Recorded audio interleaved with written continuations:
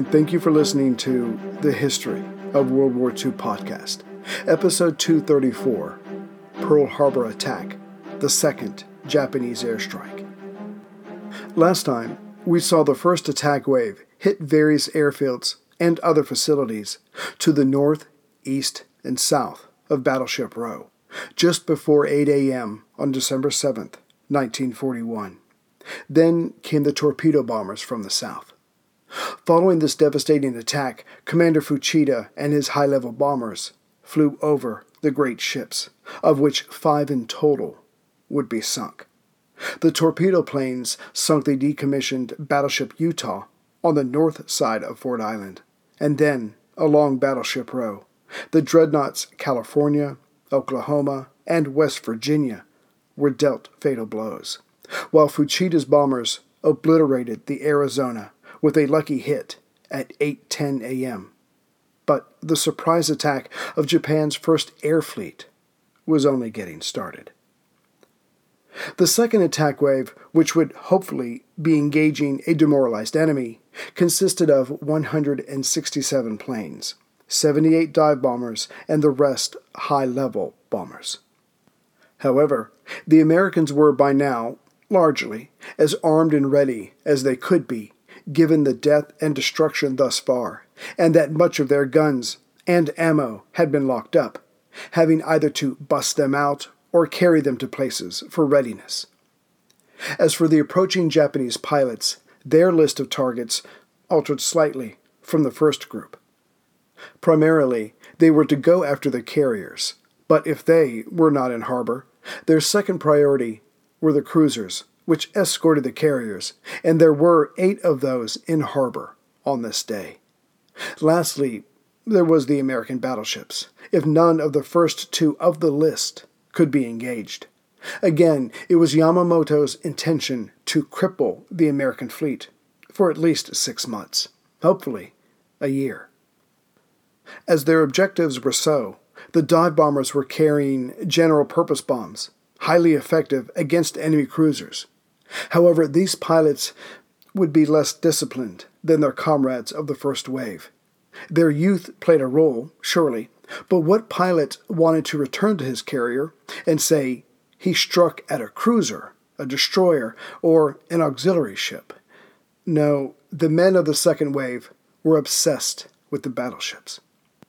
Fuchida was still flying around Pearl, making sure his men of the first wave got home safely, but he was also trying to assess the damage done so far, which was getting more difficult by the moment, as more American armaments came online and the smoke rose from dozens of wrecked planes, buildings, or ships. These conditions would also hamper the men of the second attack wave.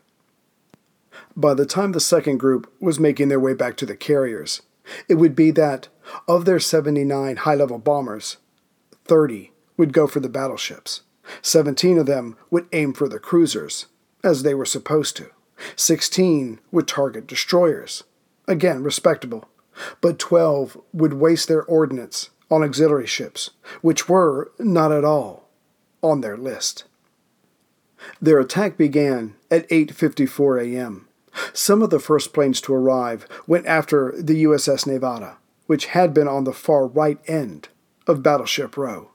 She had sustained some damage, being hit by a single torpedo at 8:03 a.m., but was the only battleship that could get underway. It was decided to get her out of the harbor before further damage could be inflicted.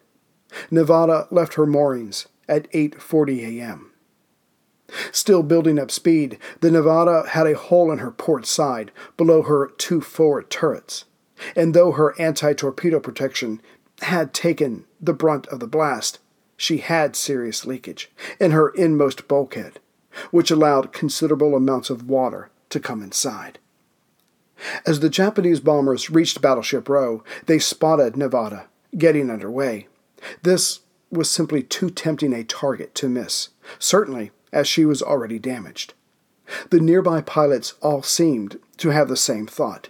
If Nevada could be sunk close to the harbor's opening, or in this narrow passage just south of Ford Island, the harbor could be closed off for some time.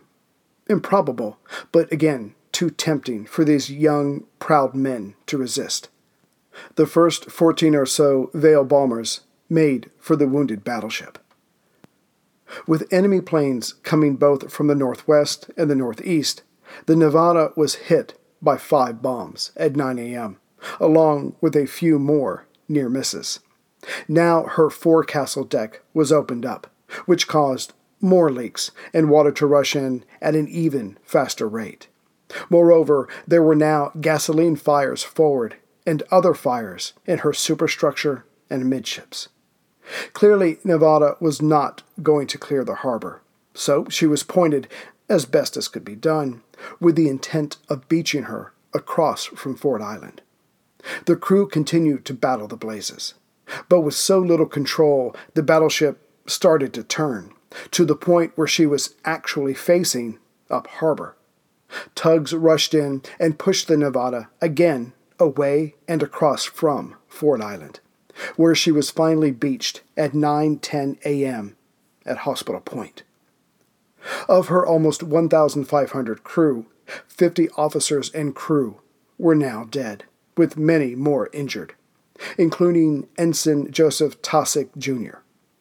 Having relieved the officer of the deck that morning, he was executing morning colors when a Japanese bomber strafed the Nevada. Taussig sounded general quarters and then ran to his battle station. His position was gunnery officer of the starboard anti-aircraft batteries. Soon another enemy plane flew over, strafing the ship.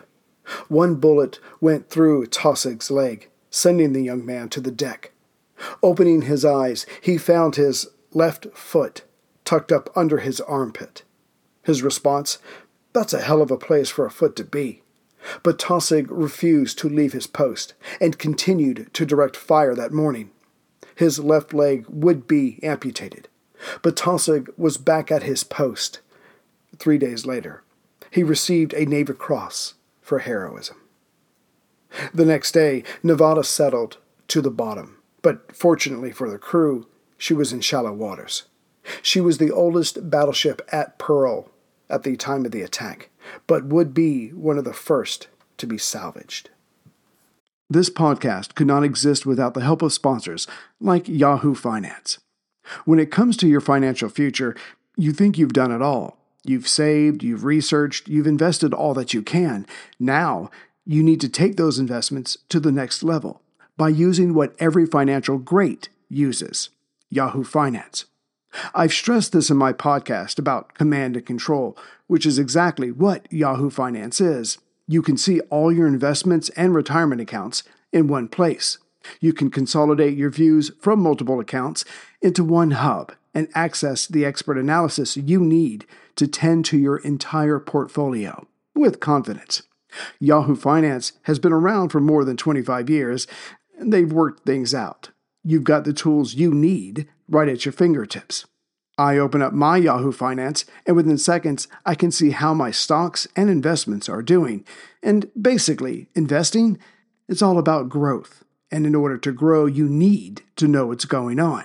For comprehensive financial news and analysis, visit the brand behind every great investor, yahoofinance.com, the #1 financial destination, yahoofinance.com. That's yahoofinance.com. Meanwhile, a few other dive bombers went after the wounded California on the far left end of Battleship Row. She was already doomed by all intents and purposes, but the eager pilots could not know this, so more bombs were wasted.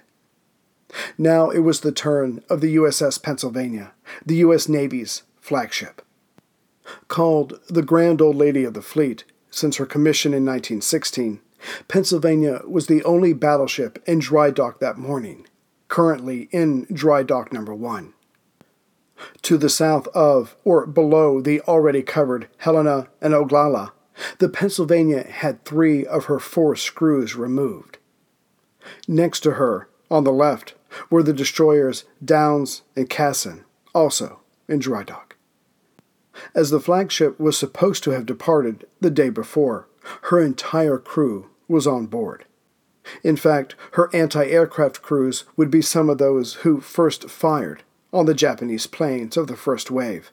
By 8:05 a.m., all of her anti-aircraft batteries would be operational. Still, 9 bombers made for the Pennsylvania, but only one medium bomb landed true at 9:06 a.m. on her starboard side of the boat deck. A nearby crew, operating a 5-inch or 130mm gun mount, was instantly killed. The destroyer Cassin was hit twice, and the Downs once. Fires erupted on the Downs, which caused her fuel oil tanks to explode in their own right, which sent flames upwards more than 100 feet. This explosion sent a part of a torpedo tube, which weighed just over 1,000 pounds, to fly into the forestall of the flagship. When the second attack wave left the area, Pennsylvania was left with 15 men killed, 14 men missing, and another 38 wounded. The majority of the remainder of the second attack wave consisted of scattered and mostly failed attacks on all sides of Ford Island. These attacks sought out auxiliary or smaller warships. Still, the climate of terror they created would not be forgotten by those on the ground or aboard ships. It must be said, the second wave was dominated by poorly chosen targets. Just 3 berths to the left of the Pennsylvania, the destroyer Shaw, also in dry dock, so it may have looked like a capital ship, was set upon by 15 bombers, yet was only struck 3 times. Still, another massive fireball was the result at 9:30 a.m. On the west side of Ford Island, the sea tender Curtis, used for ferrying people and supplies to larger ships, became another victim. However, this appears not to be a mistake on the pilot's part, but rather, as his plane was damaged, he decided to take out the nearest vessel to him. The damaged Val now became a kamikaze, slamming into the Curtis. As she was unable to move under her own power, another pilot hit her with his bomb. Just to the east of the Curtis, but still on the north side of Ford Island, the light cruiser Raleigh, still listing to port from the torpedo hit earlier, was targeted by 5 dive bombers. The ship's crew had jettisoned topside weight, which not only kept her upright, but allowed her gunners to continue firing.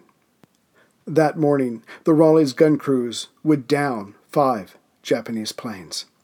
Still, a single bomb struck her at 9:08 a.m., causing further damage, and though several crew were injured, none of them died that day. And this poor target selection and inaccurate bombing continued. On the south end of the naval yard, just below Battleship Row, was the USS Honolulu, a Brooklyn-class light cruiser. Although attacked by several bombers, there was only one near miss, which caused slight damage. In all, the second attack wave only scored 1 hit and 1 near miss on their highest priority targets. This compared to their 55% hit rate during practice drills.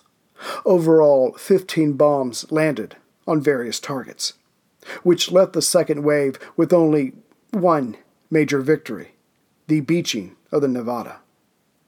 To be sure, the damage inflicted by the second wave could have been so much more. To the northeast of Ford Island, where the damaged repair vessel Vestal had made for to beach, there was the modern cruiser Phoenix, but she was ignored by both waves, even though planes had to fly over her who came in from the east. Then there's the entire naval yard south of Battleship Row. Yes, the pilots were after specific types of ships, per their orders, but currently stationed there were 4 10-ton modern cruisers, all tightly packed together with their hatches open, and flammable material nearby, i.e. the above-ground fuel tanks. The pilots could not have known the details of these ships, of course, but there was little action there, hence there was little smoke to hide these vessels. Only 10 dive bombers made a run against this general area, But as we have seen, there was only the one near miss of the Honolulu. By 9:30 a.m., the planes of the second attack wave were making their way north, back to their carriers of the 1st Air Fleet. In their wake, they left 2,335 military personnel dead, 1,178 more wounded, as well as 68 civilians dead and another 35 wounded. Of the 5 sunken battleships, only the Arizona and Oklahoma would never serve again. The rest would be resurfaced, repaired, and taken into battle, as were the other major ships that only suffered damage.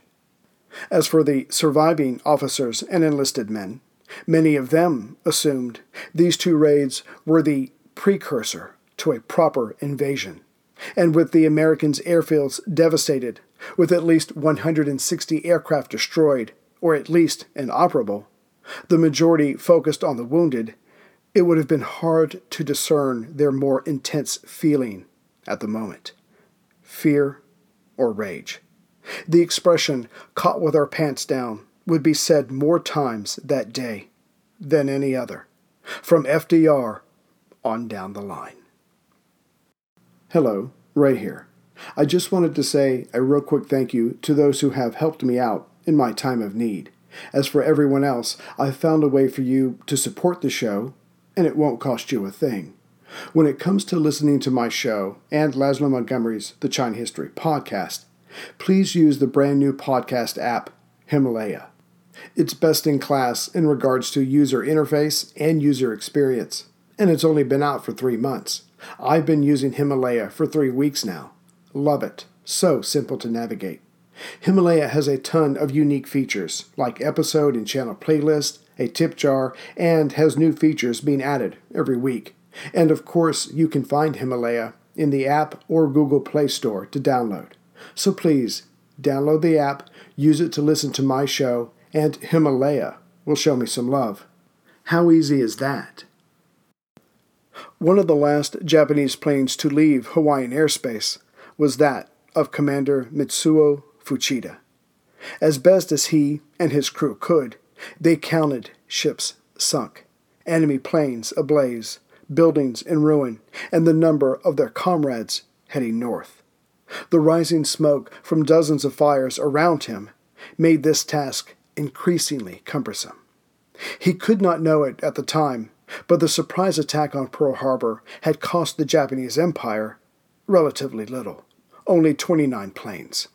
9 had been downed from the first wave, 20 from the second, as the Americans had been able to get fighters into the air and more anti-air weapons came online. He would learn later that all 5 midget subs had been lost. When Fuchida landed his plane on the Akagi, he was one of the last to do so, he made his way to the bridge. There, Chief of Staff of the Combined Fleet, Kusaka, Captain Minoru Genda, Chief Architect of the attack plan, and Admiral Nagumo, Commander of the 1st Air Fleet, waited. Being given a cup of tea and a slice of bread, he told the men before him that the mission had achieved a success greater than any of them could have thought possible. Fuchida told them 4 battleships were sunk. I know from my own personal observation. The men sucked in their breaths, amazed. As for the 4 other dreadnoughts, those he could not honestly confirm. They had to be damaged, to be sure, some seriously, but saying anything other than that was speculation. But now came the $64 million question. Nagumo asked, "Do you think that the U.S. fleet will be able to operate out of Pearl Harbor within 6 months?" After all, that's why they were all there. Anything less than that time would risk Operation Number 1, the invasion of Southeast Asia, to gather the resources needed to continue battling the Chinese, as well as fighting off the assuredly wrathful Americans. Fuchida confidently told them that the 6-month window had been achieved. However, many of the light cruisers and other vessels remained in harbor, which seemed to make their Next course of action, simple, at least for Fuchida. It would be worthwhile to launch another attack. This had been planned and prepared for, so Kusaka shot back, "What do you think the target should be?" Fuchida replied, equally direct, "The dockyards, the fuel tanks, and an occasional ship." Yet first, the discussion had to evolve around how safe was the First Air Fleet. To this, Fuchida and Genda, the first had seen the devastation with his own eyes, the second was a natural-born warrior, proclaimed that they, the Japanese, controlled the air between their ships and Oahu. Which was true enough, but that didn't really answer the question. When he was pressed again, Fuchida pulled back from his bravado, besides which his adrenaline was probably returning to normal.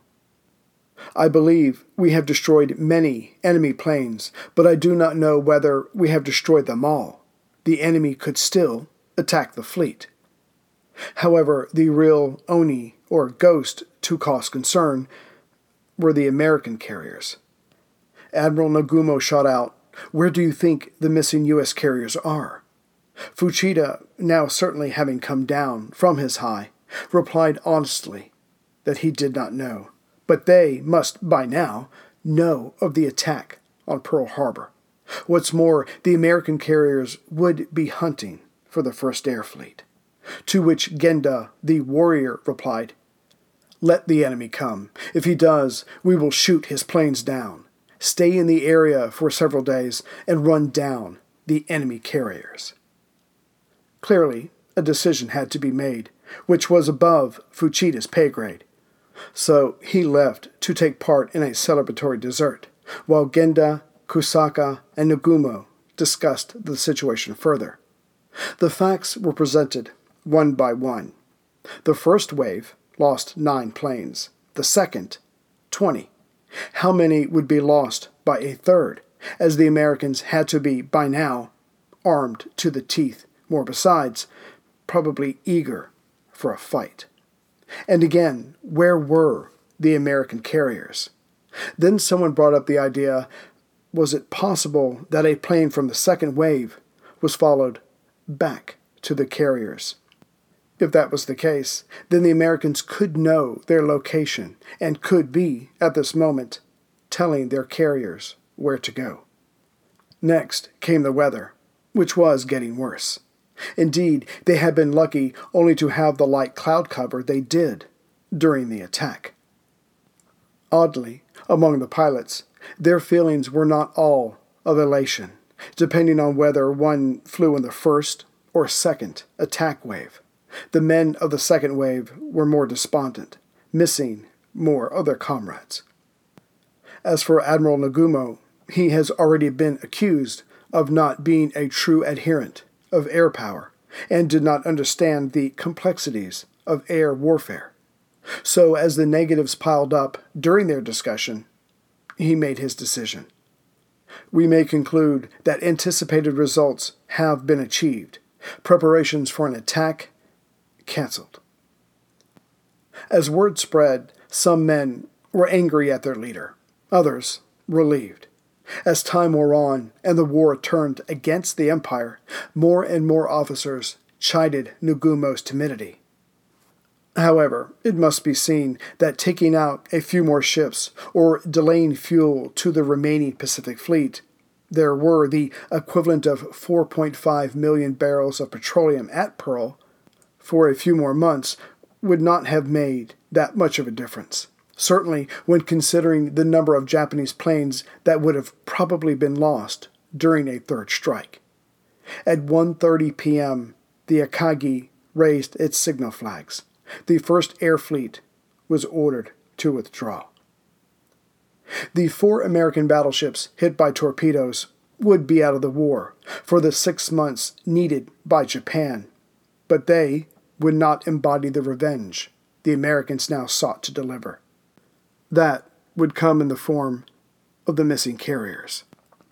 Either way, the American giant was awakened and burned with a desire to do to the entire Japanese empire what had been done to Battleship Row. Next time, we will replay the events of Pearl Harbor from the American point of view.